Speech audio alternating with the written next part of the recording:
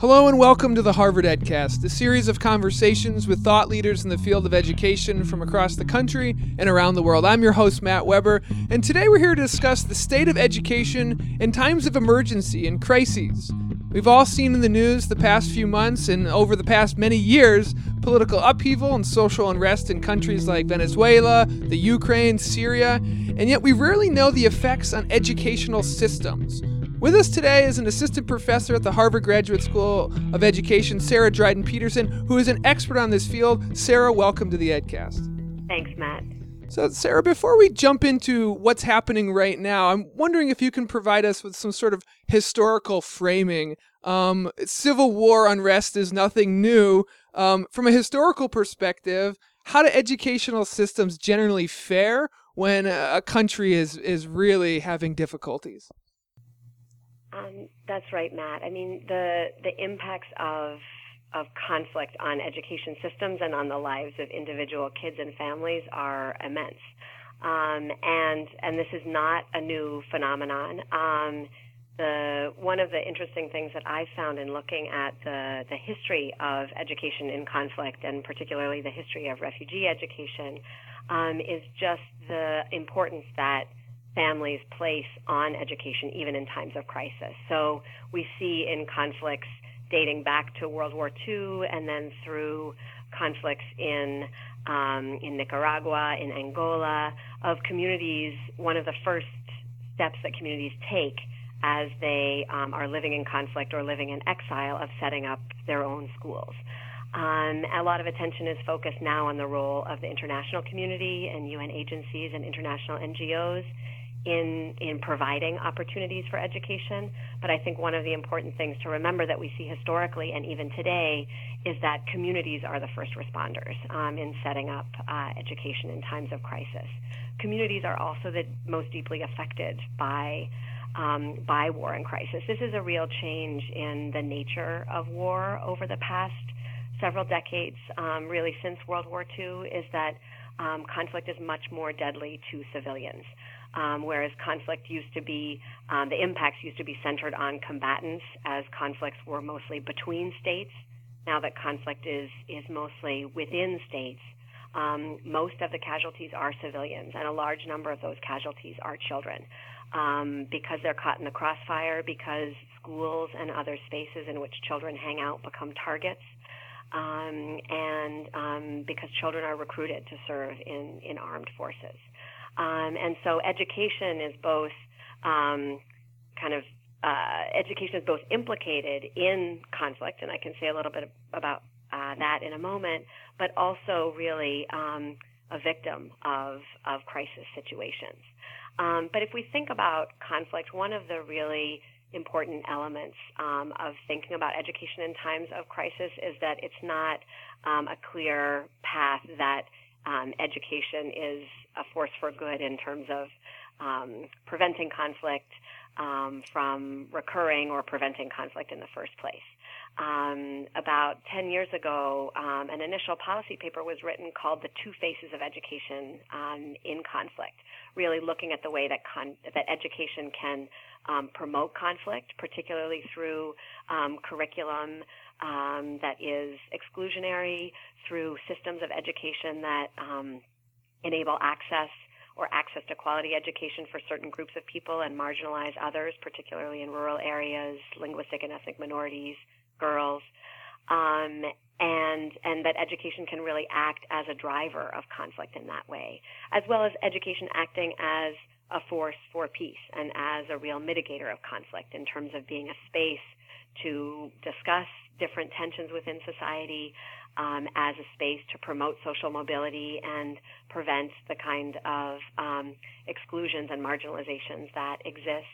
And that continues to this day, that we see in conflicts, education being both a political motivator of conflict as well as a political solution to conflict.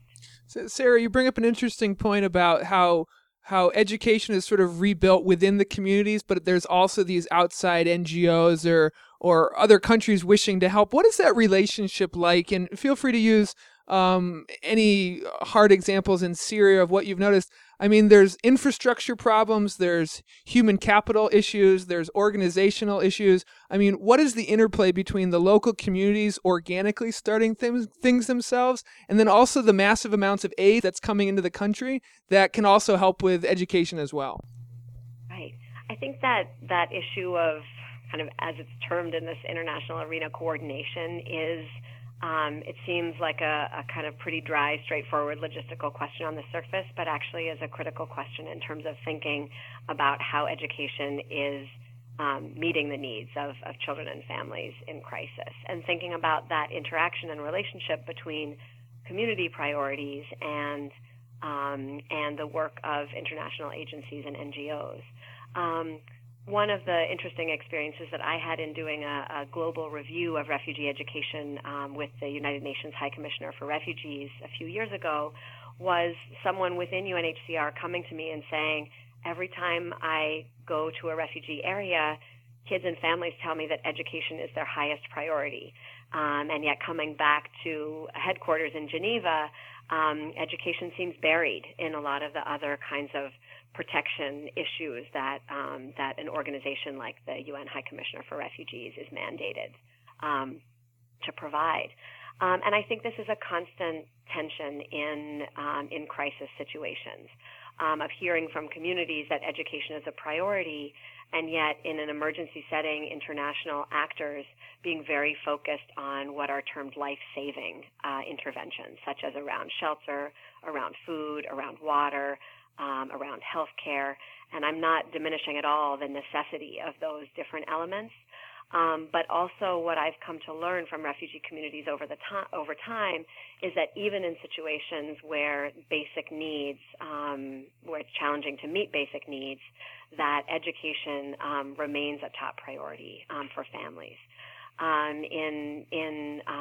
In learning from refugee families in Syria in September, right before back to school time in Syria, that obviously coincided with our back to school time here in North America, I was humbled to hear of the families' desire for continued education, even in a time when families weren't sure whether their homes would be bombed the next day. And I think a large component of that is education being seen as this connection to a stable life and as connection to a possible future that comes out of conflict. One of the concepts that I'm really working on now is related to borderless education, and really trying to imagine how education could be a sort of ticket in some ways for kids living in conflict settings to be able to think of the world beyond their immediate crisis situation, and education as their way of coming out of crisis and also navigating a world that for them is very interconnected. And so a lot of my work in Kenya with refugees from Somalia, these are refugees who've been living in Dadaab refugee camp in northern Kenya for 20 years or more. It's another particular element of conflict in our time, is that conflicts are protracted. And so while for example, Turkey welcomed Syrian refugees almost 4 years ago with the idea that the conflict would be over quite soon, and projecting a kind of budget that would allow the provision of services for refugees over a short period of time, it's become very clear that the conflict in Syria is ongoing, and that refugees will remain in Turkey and Jordan and Lebanon for many, many years. When the Dadaab refugee camps in northern Kenya were built in 1990, they were built for 90,000 people, and there are now about 400,000 people in those camps, with very little hope of returning to Somalia anytime soon. And the role of education in that kind of protracted situation means that refugee children and their families don't know whether they will stay in Kenya over the long term, whether they will return to Somalia, whether they would be resettled to Canada or the United States, or whether they would continue to live in this kind of limbo where the future is very uncertain. And thinking about education as a way to navigate that uncertain future, and to create opportunities for oneself within that uncertain future is one promising way of helping children and families to get out of the very challenging situations that they find themselves in conflict settings. You bring up some great examples. Obviously the news is focused on the Ukraine and Venezuela, but it seems like education is in crisis all the time, all across the world. And I'm wondering if there's any lessons to be learned based on everything that you've researched over your time in the field that can be learned for and applied to the Ukraine, to Venezuela, to other countries that are going to go through and are going through many similar issues that are currently happening in parts of the world that probably aren't getting any immediate coverage.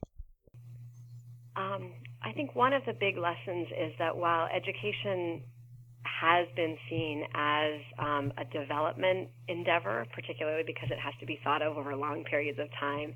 Education doesn't happen for a month and then finish. We think of a trajectory of education for each individual child. There's been a separation between being able to think about education in an emergency or humanitarian phase and waiting to think about education in a development phase when a crisis stabilizes. And there's been a lot more understanding of and advocacy for thinking about education immediately in any kind of emergency response. And I think this is a real lesson for all crises. It's easy to get bogged down in the very immediate health and water and sanitation issues of people who are living in an acute conflict. And yet, if the building of possibilities for education doesn't happen from the beginning, it's very hard to get that going later on. And I think one of the lessons learned is going back to what we were speaking about at the beginning in terms of the role of communities. Instead of bringing in ready-made solutions for education from other places, although clearly there are lessons, of really trying to understand what's going on in a local situation, what ways our communities are already providing education for their children, what kinds of resources are available in terms of teachers. There are thousands of Syrian teachers living in Lebanon and Jordan in situations where there are not enough teachers to meet the needs of these burgeoning populations. And thinking about the role that trained teachers who have a real commitment to education for their people and what role they can play in an education system in a country of exile is one critical lesson that way.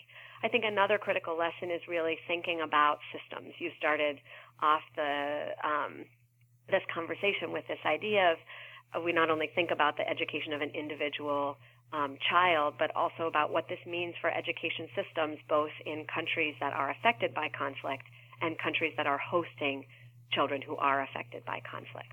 And engaging with national systems from as early as possible really helps to enable the creation of a stable kind of system going forward. So while it can be tempting, I think, to create educational opportunities outside of whatever national system exists, given that national systems are also fragile, that that often governments in conflict-affected areas are unable to provide education, that sustainable solutions over the long term involve engaging at that systems level and working with governments and developing relationships. I mean, oftentimes these discussions about education and decisions about what form education will take, who will be involved, who the teachers will be, happen at very individual levels. And we get kind of bogged down in the institutional politics of things. And when we get to the core relationships, we see that there is much more agreement than disagreement in terms of building futures through education. Sarah, last question, and you bring up an interesting point. So for our listeners, educators, parents, teachers, grad students, what is the most effective thing that they can do, that we can do here, whether you're sitting in Cambridge or California, to move this work forward in a way that is helpful and that is an advocacy role, but that also isn't intrusive or going down essentially the wrong path? Mm-hmm.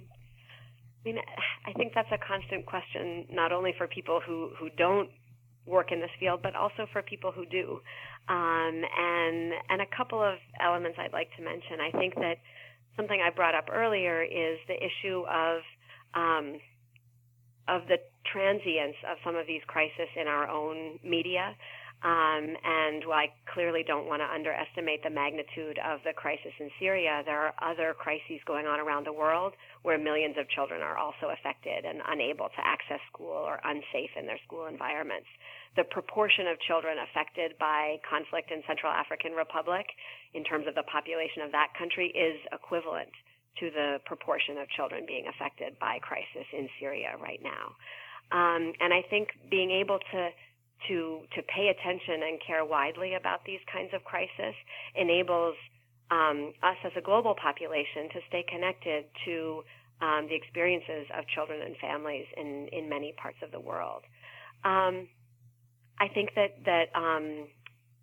thinking about ways that one can contribute, whether that's through donations or through paying attention and raising awareness of these kinds of issues, is important, and I think this is important for kids and grown-ups of all ages in many ways. I think that using education and the experiences of kids in other parts of the world to help young people and our own families think about challenges around the world and how they can get involved. I think it's much easier for kids in the United States, for example, to think about the challenges of kids from Syria or in Syria that they have in going to school than it is to think about a civil war in general. And so starting that awareness-raising process of these issues of education among young people, I think, can be a really effective advocacy tool. I think continued pressure on our own governments and on donors to think about what kind of aid is most effective. Only about 1% of humanitarian aid goes to education. And coming back to this idea of the priority that communities place on education, I think it's worth us all engaging with those who make decisions about where aid is allocated and putting pressure on our governments to think about respecting those priorities of communities and funding something like education that really has the possibility of building futures rather than destroying them. Sarah Dryden-Peterson, thank you very much for being on the EdCast today and sharing all this wisdom that you have from the field and from research. Thanks, Matt. It's been great to talk with you. This has been the Harvard EdCast, a production of the Harvard Graduate School of Education. I'm your host, Matt Weber. Thank you kindly for listening.